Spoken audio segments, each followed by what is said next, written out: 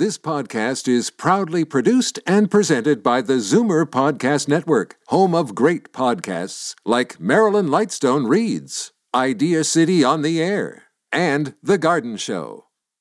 You're listening to an exclusive podcast of the Naz and Wally Sports Hour, heard Sunday mornings at 9 on Zoomer Radio, the new AM 740. You're listening to an exclusive podcast of the Naz and Wally Sports Hour, heard Sunday mornings at 9 on Zoomer Radio, the new AM 740. The world doesn't need another sports show. It needs an awesome sports show. You're listening to the Naz and Wally Sports Hour on Zoomer Radio. Good morning, Naz. Good morning, Wally. Neil, the boys are back. Let's talk sports.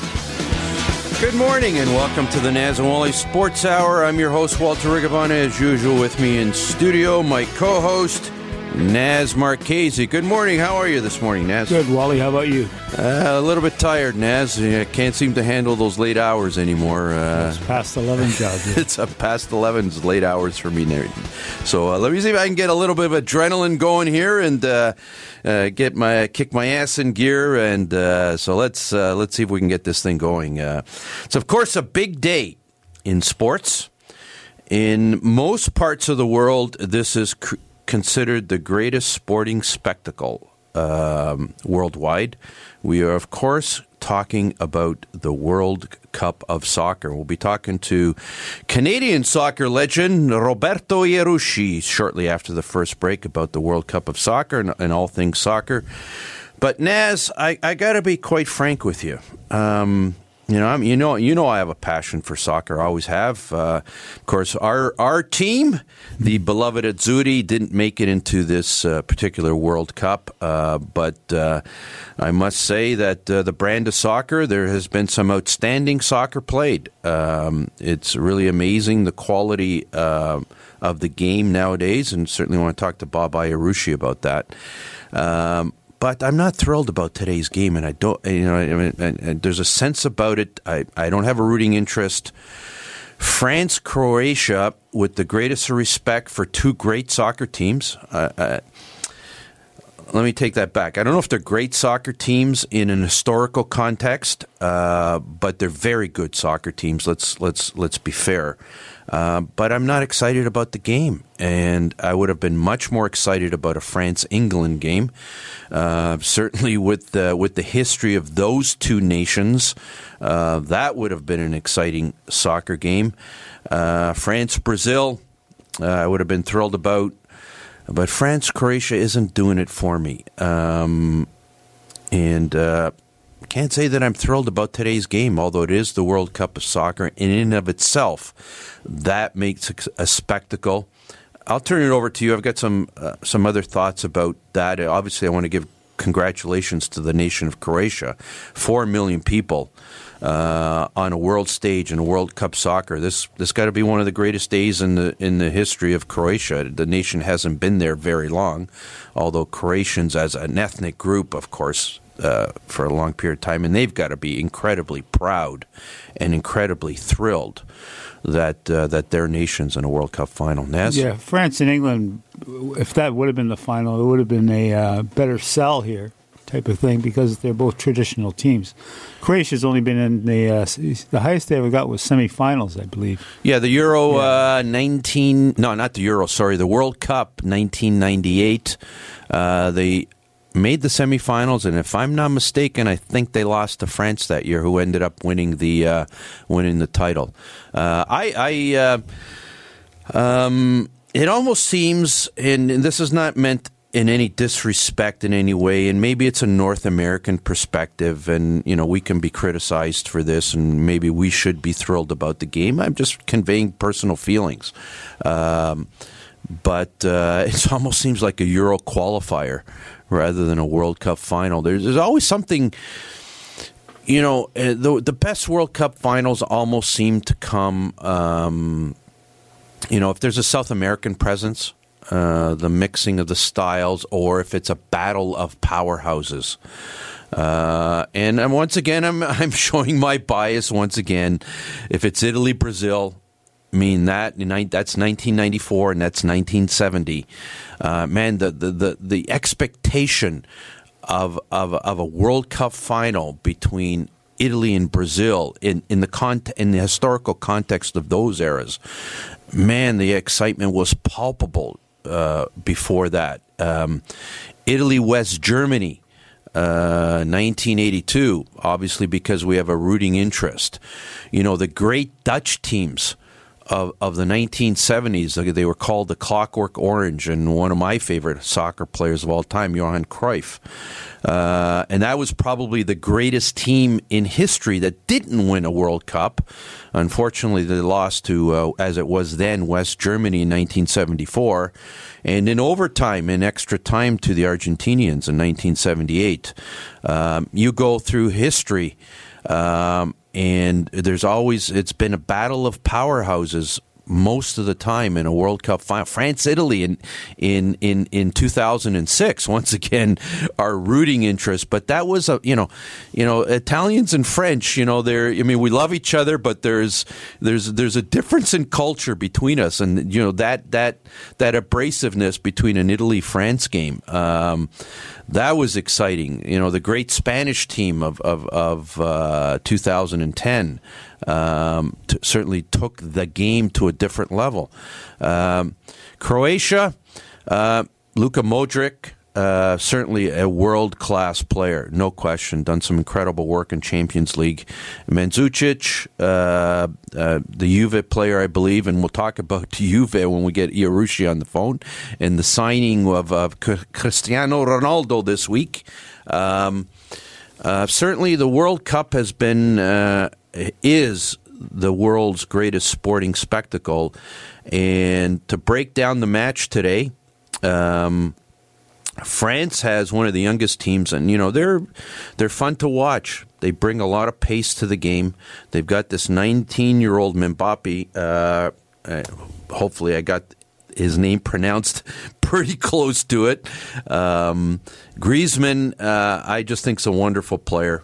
The Croatian, couple of guys on the Croatian team are world-class players. The way I see this game set up, and Naz, what your thoughts? I just think it's Croatia's going to run out of gas. I can't see them. They're going to have a problem keeping up with the pace of the French. The French have not had to play one game of extra time in this tournament, as far as my memory serves me. And Croatia's had to go to extra time, I don't know, 2-3 times, penalties. 3 times. And they're an older team. Modric's in his early 30s, Mandzukic in his early 30s. They're going to be good in the first half. I just don't know how long those legs can last. Naz, your analysis? Well, Croatia's been up against it all tournament, and they keep coming up smelling roses. But you know what, Wally? I think the game's going to be a good one. I think Croatia is going to end up winning this game. They show a no give up attitude, and that's the way they play, which is very impressive. And they dominated England in the second half and the extra time. England should have had them on the ropes, and it wasn't the case. Yeah, that game, England should have been up 3-0 after the first half, and they let it slip away. And they let the Croatians stay in the game, and then the Croatians found their legs, or they found their attitude, or they found their mission, or whatever, and the English couldn't hold them at the end of the match. But France poses a different challenge for Croatia. I've certainly, I always have a rooting interest in these games. I'd love to see Croatia win. I really would. 4 million people. I was a big. My story was Iceland. I mean, I never really thought Iceland had a real chance of going very far in this tournament. But, I love the story. 320,000 people in a World Cup, and they held their own. They tied Argentina. They lost to Croatia by 1. They didn't embarrass themselves. They held their own in the games in Croatia. Some world-class players, there's no question. Players who play at the highest level of the game in Champions League, and they play on the Reals and the Juves and all the other great European teams. And a country that I guess in the late 80s, early 90s, former part of the Yugoslavian Republic. I'm reading some of the reports that they interviewed Luka Modric, and he grew up in the Balkan crisis, and they certainly most of that population has a distinct memory of some pretty difficult times in their history. And the other interesting aspect of Croatian soccer right now, it's going through all kinds of corruption scandals. Sort of reminds me of Italy. Every time Italy's had a corruption scandal, they've won the World Cup. So Croatia seems to be following in Italy's footsteps. But they are, some of them are facing if I'm not mistaken, some of the reports I've read, Luka Modric, if he's correct me if I'm wrong, please, but he's got some legal issues that are facing him after this World Cup. So they've got a lot on the line today, and I think it would do wonders for the spirit of that nation. It's amazing what a sporting spectacle, how it can unite a nation, and we've seen it as Italians, being part of the Italian immigrant group across the world, what it does for our local community when Italy is successful in the World Cup. I mean, the greatest street party in the history of Toronto was 1982 down on St. Clair. 350,000 people all got that idea that we were going to go down and celebrate on St. Clair. And it was, just a remarkable event. And that's what Croatia's looking at today. So I'd really love to see a Croatian win. I think it'd do wonders for the spirit. There's a lot of Croatians in Toronto. I'd love to see them partying in the streets of Toronto and celebrating their victory. And this is a team that's earned its way through. Now the bars are open already, Wally. Can you believe it? 9 a.m. Some of these bars in Toronto have opened. Well, it's an early game. For all our listeners, you may have thought that the game's starting at 2 o'clock this afternoon. It's not. It's starting at 11 o'clock this morning. Anyways, we've talked some World Cup. We've got to talk some more with Canadian soccer legend Roberto Iarusci. We'll be right back. It was a rainy day in Pizzaville when I travelled to Italy to explore my Italian heritage. I'm in Modena, birthplace of Pavarotti. When I knocked on my cousin's door, he opened it and said, "My long-lost cousin, you finally come home. You must now marry my neighbour's sister." I said I had to get something in the car and never went back. Pizzaville Stone-Baked Pizza. Fiercely Canadian. Authentically Italian. There's an old saying, entrepreneurship doesn't build character, it reveals character. Entrepreneurs learn to trust a person by trusting people. The law firm Rigabon Carly understands this. They know all about entrepreneurs because they work for them every day. They've earned their trust. They know that when it comes to meeting the legal and business needs of entrepreneurs, good enough is not enough.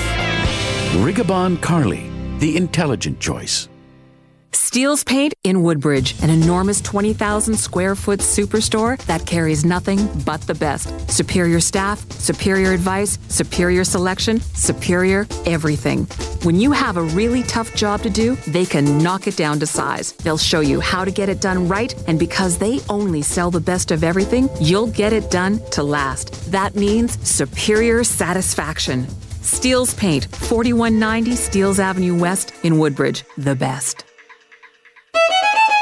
This is Daryl Sittler for Alta Infinity in Vaughan. I've worked with some pretty great teams over the years, and the staff at Alta ranks among the very best. Expert sales, superior service, and the largest selection of Infinity cars and SUVs in Canada, and the most competitive pricing anywhere. It's no wonder that Alta has been an all-star performer for well over a decade. Visit AltaInfinityWoodbridge.com, or better yet, drop by the number 7 Auto Mall at the corner of Martin Grove and Highway 7. Experience the difference that makes Alta Infinity the captain's choice. They're not here to be nice. They're here to be right. The boys are back. The Naz and Wally Sports Hour on Zoomer Radio. Good morning and welcome back to the Naz and Wally Sports Hour. We are live from Liberty Village in downtown Toronto. We're pleased to welcome back to the Naz and Wally Sports Hour Canadian soccer legend Roberto Iarusci. Roberto, how are you this morning? Good morning. Good morning. I'm very good. Thank you. Thanks so much for joining us. As I'm sure you're aware, Roberto, it is World Cup Sunday. It's the greatest sporting spectacle in the world. First of all, your thoughts on World Cup Sunday, some of your thoughts, some of the great games you remember on this particular day, and please give us the benefit of your soccer expertise and break down the game for us today. Well, I think it could be an absolute cracker, because I think it's both teams that can go forward, both teams that have technical prowess, both teams that have speed. France probably has a little bit of a trigger with Mbappe, but I think the Croatians have been through a lot of battles so far. I thought that against England, it was incredible in terms of their stamina. It was actually the English that were tired. The Croatians got stronger as the game went longer. So we'll see. I don't think it will be a tactical showdown with regards to both teams. Playing it a little coy. I think both of them will try and come out fast, and I think that should make for a great game. It seems like Croatia is not respected very much in the soccer community. Your comments on the team itself, and do they deserve to be in the final? Oh my God, they've got their roster has 87 important trophies that they've won, compared to England, which had 19, and yet England was favored. So why is that? Croatia has some of the most coveted players in world soccer. I don't understand why there would be any type of a doubt with regards to their ability to get to the final and their ability to win today as well. So I don't know where those comments are coming from, but those people don't know very much about the game if they're saying that. Well, certainly there's certainly some world-class talent on the Croatian team. Modric and Mandzukic. I mean, some of their players, as you quite correctly pointed out, Roberto, these players play at the highest level of soccer, which is Champions League finals. They're playing on the Reals and the Barcelonas and the Juves, Man United, and Man United. So they're playing with Bayern Munich, Juventus. So tell me what's missing. Yeah, they've got some seasoned talent, which brings to another point. They've actually at the highest level, they've probably got more experience than the French too, don't they? Yeah, I think they do. What I do like about the French is that they have some great players in important key roles. Conte, for me, I mean, look what he did for Leicester City, Conte. And if that doesn't give you enough reason to believe how important he is for the French, and they have Griezmann, who is one of the world's best attackers, along with the speed of Mbappe, which we've talked about already. So. The French are favorites. I think they merit to be favorites, but they better be careful today.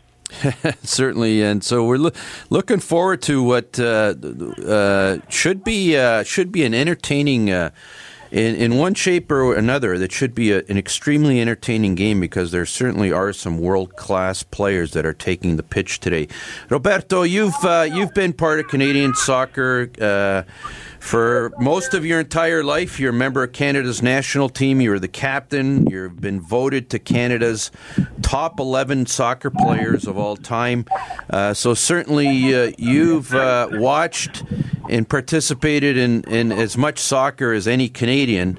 But Naz and I took the moment earlier to talk about some of the great World Cup finals of the past and some of the great World Cup games. And I know we know your ethnic background. In your recollection, what World Cup finals stand out for you, Roberto? Well, I mean, the 70s had three great ones. So in 1970, what people might think was the best national side of all time, Brazil, Pelé's Brazil in Mexico, when they beat Italy 4-1 in the final. They just had a magnificent team. Gerson in the middle, Carlos Alberto, their captain, Jairzinho, Pelé, Tostão. I mean, what a lineup! So I remember Brazil. Of course, Italy had that tremendous semifinal game where they beat West Germany 4-3 with Mazzola and Rivera, Boninsegna. Boninsegna. So, a lot of romance in that game. The next game in '74 was the final between Germany and Holland. Holland, arguably, with Johan Cruyff, the best team in the world, looked like they were going to, win the game when they scored the first goal, and then Germany with Gerd Müller scored that second goal in the second half, and they stole the game from them. And then the third one, I remember the '70s, in Argentina when Menotti's Argentina led by Maradona was actually supposed to be in that team, but he couldn't get in because of Mario Kempes. Kempes, that's right. And Kempes was the hero of that game when Argentina won in overtime against Holland 3-1. So those are three. I mean, there's others, of course, for more modern-day listeners, but I remember those three. Don't forget, Roberto, this is Zoomer Radio. So interesting you bring up a lot of those names. You actually played with quite a few of those names that you just mentioned, and either played with them or against them in the North American Soccer League, either with the Cosmos or with the Metros Croatia or with the Diplomats. But I'm going to take this opportunity to ask you, Roberto, because when we had Carmine Marcantonio, your good friend, on the show, I asked him this question, and I'm going to ask you the same question. Who was the best soccer player you ever played with or against? I think it was Diego Maradona. I think he was awesome, and especially in his younger years, what he did. I know that Messi has done things that people would equate to Maradona. Maradona also had a presence, a character presence about him that rubbed off positively on his teammates. They all loved him. There isn't anybody that has played with him that doesn't think highly of him. I mean, we know his shortcomings, his addiction with coke. And believe me, if you're on cocaine, it doesn't make you a better player. It makes you a worse player. So just imagine how good a player he was. Johan Cruyff would be up there for me. Pelé. Those would be the top three. Anyways, we're talking to Roberto. We won't keep you much longer. It's a nice day out there. We're going to let you get on with your day. But I do want to talk to you about a significant signing in Italian soccer this week. And I don't know, Italians tend to be, we're Canadians, but we have Italian background. We're either Juve or we're Milan or we're Inter or we're Napoli or we're Roma. I don't know which spectrum you're on, Roberto. I don't know if you're a Juve guy. I am. But Cristiano Ronaldo signed with Juventus, I think sort of took a lot of people by surprise. Your assessment of that signing, and they're also Juventus also now talking about signing the Barcelona star Marcelo. So, wow, what does that mean for Italian soccer? Ronaldo going to Serie A. I think it means a lot. I think he's right now the best player in the world. He's 32. He's as fit as a fiddle, probably equal to a 26-year-old in his prime. Ronaldo is somebody that's broken Juve's hearts on more than one or two occasions, and I think they finally got tired of trying to compete against him and decided to suck him up into the system. Ronaldo is a very clever individual. I think he wants to go down as the greatest of all time. If he takes Juve to the promised land, which is a Champions League victory, he would have all the tools to give him credence to that title, because he's the goal scorer extraordinaire, his athletic prowess, his ability to resolve important games. I think it says it all. Roberto, I would like to go to TFC. They are struggling big time. What's wrong with that team? In all fairness to them, they've lost a lot of key players, so that's undeniable. So they've lost key players in the back.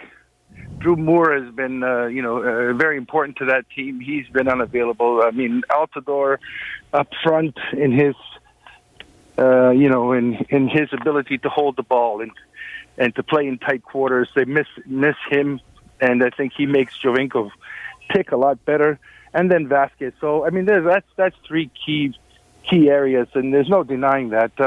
They still should be able to have eked out some more positive results.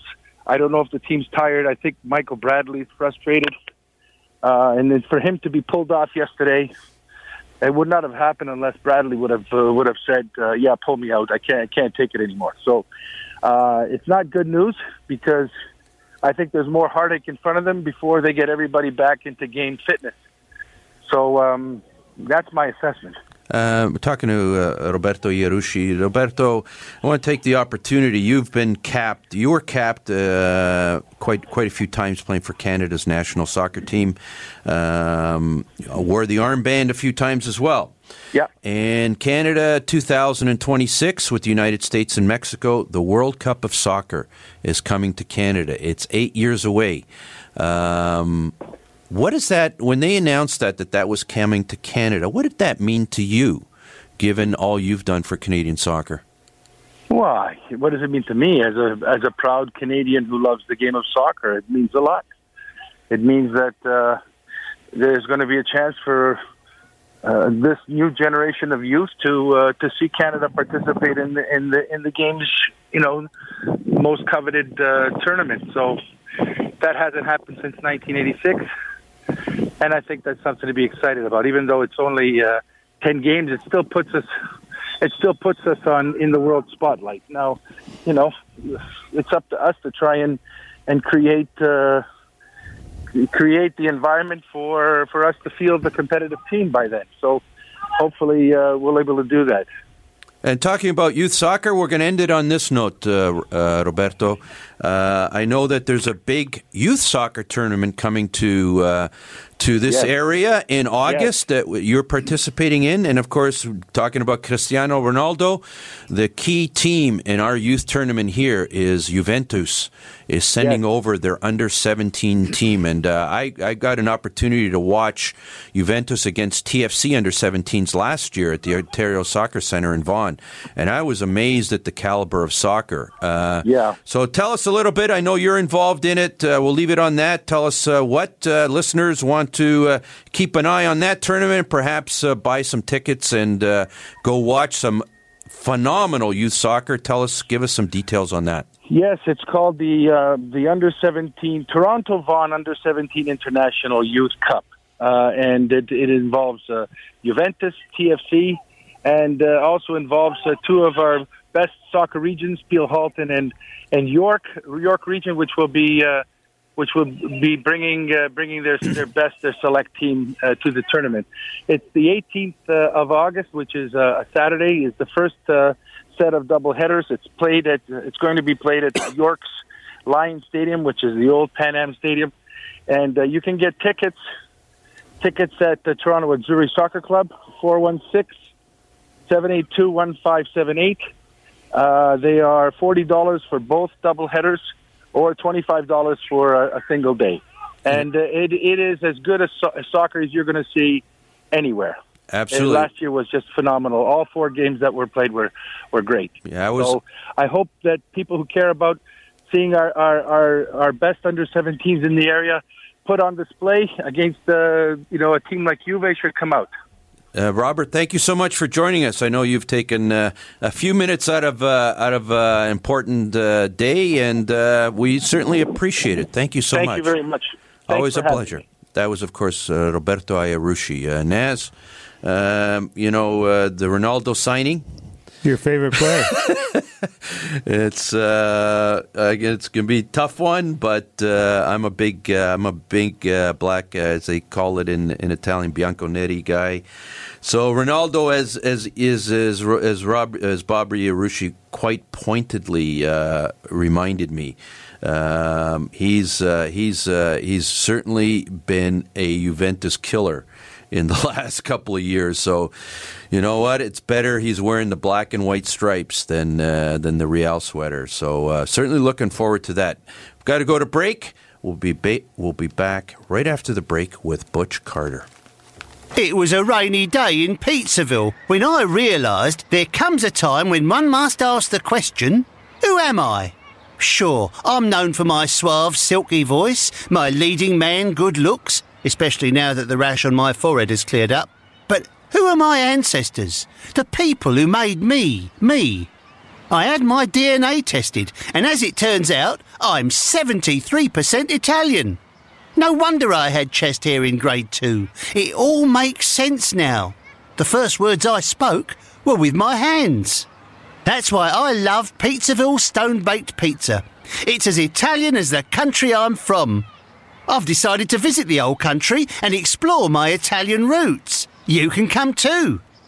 Now, where'd I put my tight pants? Stay tuned for my Italian trip home. Pizzaville Stone-Baked Pizza. Fiercely Canadian.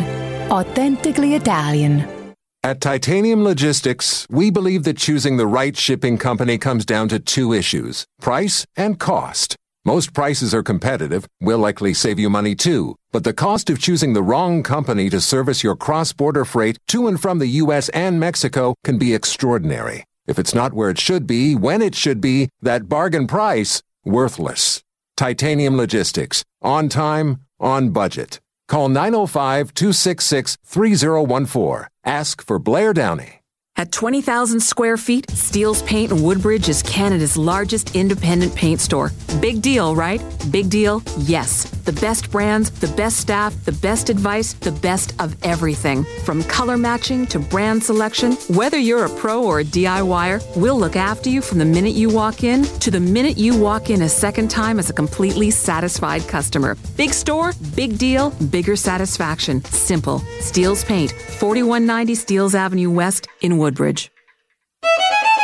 This is Daryl Sittler for Alta Infinity in Vaughan. I've worked with some pretty great teams over the years, and the staff at Alta ranks among the very best. Expert sales, superior service, and the largest selection of Infinity cars and SUVs in Canada, and the most competitive pricing anywhere. It's no wonder that Alta has been an all-star performer for well over a decade. Visit AltaInfinityWoodbridge.com, or better yet, drop by the number 7 Auto Mall at the corner of Martin Grove and Highway 7. Experience the difference that makes Alta Infinity the captain's choice. There are two ways to argue sports with these guys, and none of them work. The boys are back, the Naz and Wally Sports Hour on Zoomer Radio. Good morning and welcome back to the Naz and Wally Sports Hour. We are live from Liberty Village in downtown Toronto on the new AM 740. If you're listening in downtown Toronto, we're also on 96.7 FM. On the internet, live video streaming at www.zoomerradio.ca. We're pleased to welcome to the Naz and Wally Sports Hour, or I should say welcome back, former Raptors coach Butch Carter. Good morning, Butch. How are you? Good. How are you guys? We're doing great. Butch, let me ask you right off the hop, France or Croatia? France. Okay. Butch, good pick, by the way. There's been a story that bubbled to the surface this week, which I'm going to ask you your assessment on. First of all, whether and obviously you're fully aware of the story that I'm alluding to. Apparently, the bookmakers installed Toronto as the favorite for a possible destination for Kawhi Leonard. I got to be quite frank with you, Butch. The whole concept of Kawhi Leonard coming to Toronto caught me by surprise. Is there any flames to this story, or is it all fumes? Well, normally the flames are started by the teams. To get more leverage, to get a better deal. So Kawhi's in a unique situation where he has personally told ownership that he wants to leave because of what's happened the past year. He is a Southern California kid. I believe eventually he will land in Southern California. Toronto they've traded for injured players before. Damari Carroll, they signed as a free agent, and he was injured when they signed him, and then had to give up a first-round pick to get rid of him. They drafted a current player, OG, who was injured, had busted his knee up, didn't play in college because of his knee, but they drafted him in the first round. So, historically, under this current president, he will take risk that other people won't take. And I think the last time I was in the studio, you said to me, well, Butch, free agents won't come here. And, my reply to that is, the right people recruiting the right people, it seems like players do move. I think that Toronto ownership has been very lazy. And, I don't think that Larry Tannenbaum has any instincts around what it really takes to build a basketball team.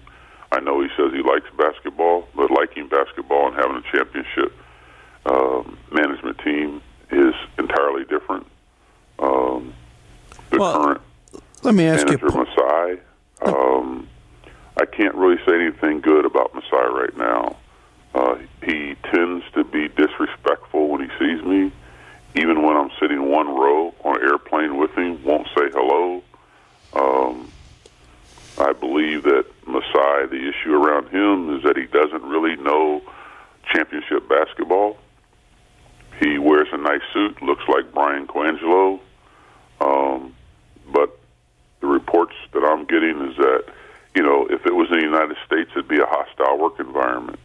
He's good when everything's going good, and as soon as things go bad, he's yelling and screaming at people. They also had an incident where a player put his hands on one of the support staff in Oklahoma City, and that's a hostile work environment. Would not be allowed by any management team that knew what was going on or coaching staff. Butch, let me interject there at that point. Just want to be careful about that part of it. But on the point that you do make, that if the right people or the right environment, players, stars will come to Toronto.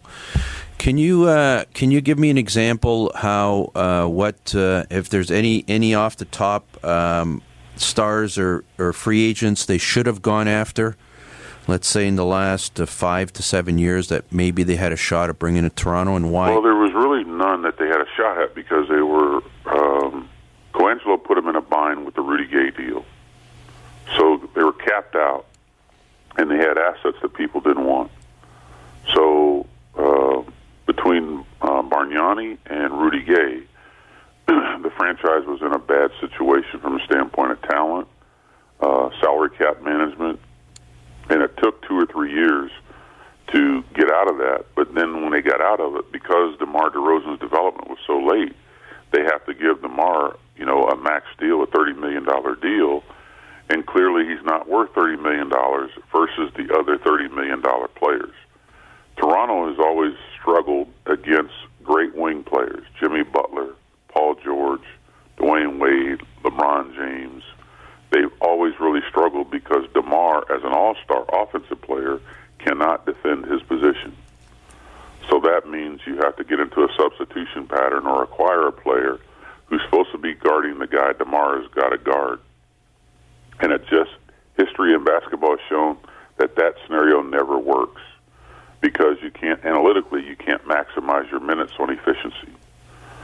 So, it's more of a situation of you're always managing more than just who's a free agent. The issue is where are you at in your salary cap and where are you at in the true commitment from ownership.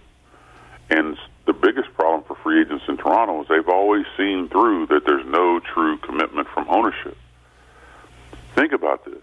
It's not a matter of someone coming. 3 Hall of Fame players have left Toronto.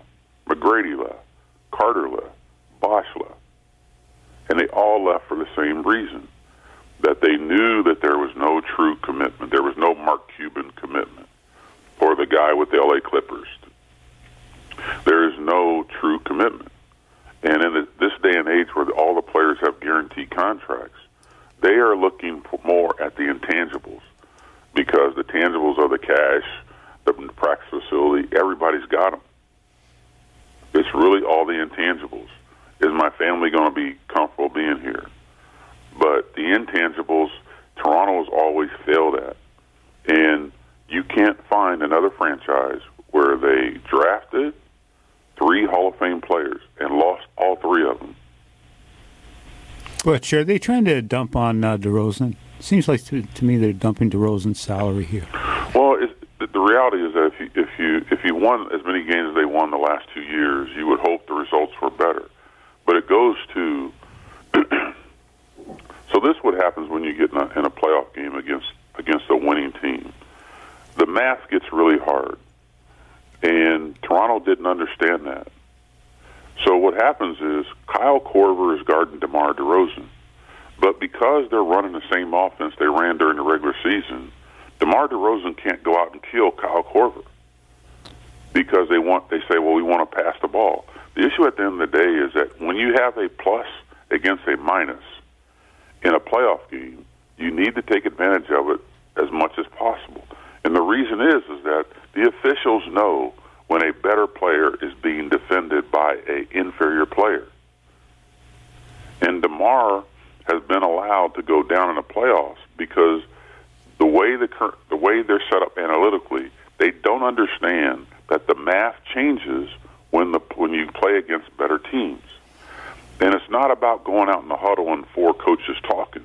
The issue at the end of the day is that this should be understood that when a minus player, a negative player on efficiency is guarding a positive player, you must find a way to get the ball in that positive player's hands to take advantage of the 3 zebras that are blowing the whistle. It's unlike any other sport. Because there's only 10 guys on the floor, you can get distinct advantages on people. And the problem with it is that if you don't understand and take advantage of the officials blowing the whistle, so that's why DeMar DeRozan's always shot so many free throws during the season, and he gets in the playoffs, and it drops off 50, 60%. We're talking to Butch Carter. I want to follow up on a point you were making, Butch, and I know we've talked about this, but I want to see if I can scratch beneath the surface a little bit more. And we talk about seemingly Toronto, free agents, for whatever reason, the big ones don't sign in Toronto. And as you quite pointedly reminded us, 3 first-round franchise players left Toronto. And you say it's a lack of commitment from MLSE.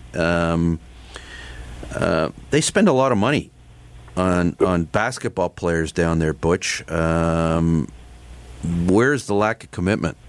It has nothing to do with money. Like I told you, it's the intangibles. Can you expand upon that a little bit? Well, let me give you an example. The first example that I'm fully aware of is that Tannenbaum and Glenn Grunwald fly to have a meeting with Tracy McGrady and his guy, all right, without telling me, all right, to try to convince them to sign and tell them, well, and we want to let Butch go. So now, Tracy McGrady, the kid that I found this condo for him, found the woman that cleaned for him, set his young life up so he could be successful. They're telling the 2 guys that benefited from that, all right, behind my back, that they want him to re-sign and approve me being let go. They did the same thing with Vince Carter. Any recent examples, Butch? Like let's. The recent examples are all around. I think dealing with Bargnani. Bargnani was the wrong player picked, and he was the wrong player to be re-signed. So why do you think Bosch left?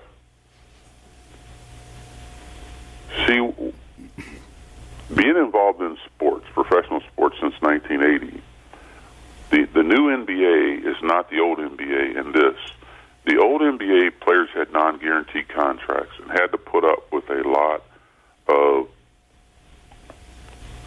bad behavior by owners, managers. The new NBA, the players don't have to because they have guaranteed money.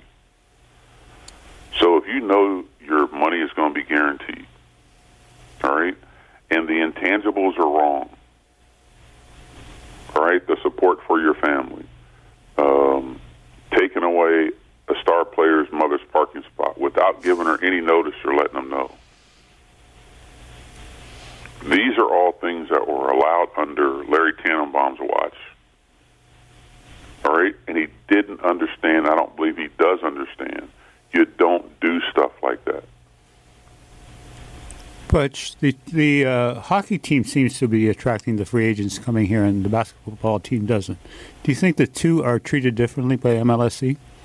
Well, if you look at how the hockey team is set up, you got former players walking in with an analytics guy and looking players in the eye like, we've put on those skates and done the same thing that, that we want you to come here and do. That's an entirely different dynamic. And it's entirely different dynamic. You say, okay, what's the best run franchise in the East? It'd have to be the Boston Celtics. Who's running that franchise? Danny Ainge. So you're saying there's a difference between Shanahan and the big guy from the Raptors? How many games has Shanahan played in the NHL? Quite a few. Right? Yeah. Over Masai hasn't even played U.S. college. Yeah. Anyways, Butch, I wanted to ask you one last question, and then we'll let you go for the day. I know you've got some business you got to attend to, and John Tavares signing with the Leafs. Butch, you've got opinions about everything. Your reaction to that? It's awesome. They had a plan. They had a guy they wanted to go get. They executed the plan so that Tavares, sitting on the outside, says, "Hey, they're headed the right way." We all know that situation that Tavares is in, they don't have a building to play in, so he's getting ready to go into the prime of, his career, and, he wants to come home. And we all know in all sports, a lot of players want to come home. Some guys don't want to come to the Leafs because of the immense pressure, but it's like playing for the Lakers. There's a ton of pressure being in that spotlight. But Tavares coming home, I thought was awesome because you had Olympic championship coach, Stanley Cup championship coach, Stanley Cup general manager, president, and you got the kid on the analytics who knows it cold, and they sit down and they do their pitch. And I think the greatest thing I seen was the picture of young Tavares in his bed with the Leaf stuff. Yeah. As you say, Butch, I guess on the Tavares signing, the intangibles lined up, didn't they? It's what it's all about because the money's going to be the same. Everybody's got a great practice facility. Everybody's got a coaching staff. The issue at the end of the day, it's really more college recruiting. Butch, we're going to let you go on that note. We appreciate coming on and tell us what's going on in the world of basketball and the world of the Raptors and giving us some insight into this whole Kawhi Leonard and where that story come. Butch, thanks so much for joining us. You guys have a great Sunday. Thank you again. You too, Butch, and catch a big one, please. All the best. Butch Carter. Certainly some pointed remarks there, Naz, from Butch. He was really getting into it there. Yeah, he doesn't seem too happy with the Raptors these days. But I wouldn't say too not that he's not happy with them, but he's certainly got some aggressive opinions about how the Raptors are managed and have been managed, and he doesn't hold back, does he? No, he doesn't, and. But his situation goes back a long time. I don't think they're the same as they were back then. Do you think, Wally? No, I mean, I beg to differ. I mean, we can have we'll have Butch back on the show again, and as we get back into the basketball season, I think there is a level of commitment at MLSE. I mean, you can criticize management all you want. Of course you can. You want to be critical of Masai Ujiri in terms of some of the basketball moves he's made. I didn't even get the chance to ask Butch what he thought about the new coach, and I'm sure he'd have some strong opinions about that as well. And I know Butch, he's critical not so much of Dwayne Casey, but perhaps how the bench was run, and he's made that point on our show. So, Butch has some very strong basketball opinions, rightly or wrongly.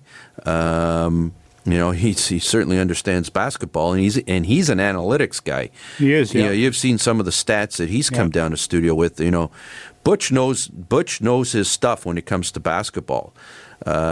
Whether a comment that the management lacks commitment, I'm not so sure I agree with that. I think they won a championship here. They've spent a lot of money. Have they put the intangibles in place? Well, that's reasonable people can have a reasonable debate about that. Historically, we haven't been able to keep our A-level stars, but we have kept Lowry and DeRozan. We had to pay them a lot of money. Are Lowry and DeRozan at the level of a Bosch or McGrady or a Carter? But they, DeRozan and Lowry had market value. Other teams would have signed them, and they chose to stay in Toronto. Well, I think it looks to me. And whatever intangibles were necessary to keep DeRozan and Lowry here, I guess $30 to $32 million or $20 to $25 million is a lot of intangibles, right? Well, it looks to me like this team is going to fall apart under the new coach. It just seems all the negative stuff is coming out now with the management team. I see this team sliding big time next year. Yes, people are. They had a little honeymoon for a couple of years. We won the division or the Atlantic Conference title last year. Finished first overall. We had all these fantastic expectations, and they got blown up. I mean, nobody was terribly critical of the Raptors until they got blown up. Until they got blown up by the Cavaliers. Yeah. So 4 games just completely changed a lot of people's attitude towards the Raptors. Is that fair? Big slide coming, Wally. Big slide coming. Yeah, well, it's tough to stay at the top, isn't it? Sure is. Ask the Blue Jays. They're in the middle of their big slide. Still got further to go, the Blue Jays. So, certainly we'll stay in touch with Butch as the basketball season progresses, and we'll keep following up on his thoughts and opinions on some pretty controversial stuff. You want to give that pizza away now? We'll save that one for next week. Okay. Anyways, there's a topic we didn't get to last week, and we got 3 minutes. And it comes up every year, and we talk about it every year, which is the Hockey Hall of Fame. In this year, there's some people who criticized one of the people who got in, and some people who continue to criticize two people who don't get in. The person who got in was Gary Bettman, and the people who are still sitting on the sidelines are Don Cherry and Paul Henderson, amongst others. Naz, I know you've got some pretty strong opinions on this. Well, Henderson and Cherry should have been inducted long time ago. I don't see it. I really don't. Henderson's already in the International Hall of Fame. Is that correct? International Ice Hockey Hall of Fame. That is correct. And he's not here. Something is wrong. And Bettman being named, I have some mixed feelings about that one. Yeah. As soon as I heard the Bettman going into the Hockey Hall of Fame, I completely understand the case. He took over the NHL in 1994, 93, thereabouts, and he's grown the business to a significantly higher level. He's managed to save franchises in Phoenix, or in some of the other ones were perhaps not the greatest. So as from the business perspective, the NHL is probably in a much better place. He brought in the salary cap, very instrumental in the collective bargaining agreements. So certainly the case can be made. It's just the timing of it. It sort of seems to me off-putting that somebody in a position of power, which he is, although I know he doesn't vote for himself, but he's very influential in terms of the board there, I would suspect. To me, it would make more sense that something like that wait till he retires. I don't have any problem. Especially a guy in his position. Yeah, right? and and we talked to Kurt Walker and you've talked, and I've seen, and Boynton and Carcillo were upset about how he's dealt with the whole concussion issue. So there's a lot of players who aren't happy about that. And I sort of said, you know what? It's almost like one of those things. Probably should have waited till he was retired, then put him in. Don Cherry, I have no understanding why he's not in the Hockey Hall of Fame, other than his opinions are very controversial. He's not politically correct. He rubs perhaps some of the board members the wrong way. But in terms of in the builders category, very opinionated broadcaster, well loved amongst a lot of people, a lot of hockey fans, but controversial. And I guess that's what doesn't get him in. And don't have the time to talk about Paul Henderson. We'll have to save that one, but he should be in the Hockey Hall of Fame, and we'll continue to chat about that one. Naz, 10 seconds, last word. I'm going to pick Croatia today to beat France. I hope Croatia wins. Somehow I think France is going to win. To all those listening, have a fantastic week. Be safe. We'll be back again next Sunday morning. Thanks so much. This podcast is proudly produced and presented by the Zoomer Podcast Network, home of great podcasts like Marilyn Lightstone Reads, Idea City on the Air, and The Garden Show.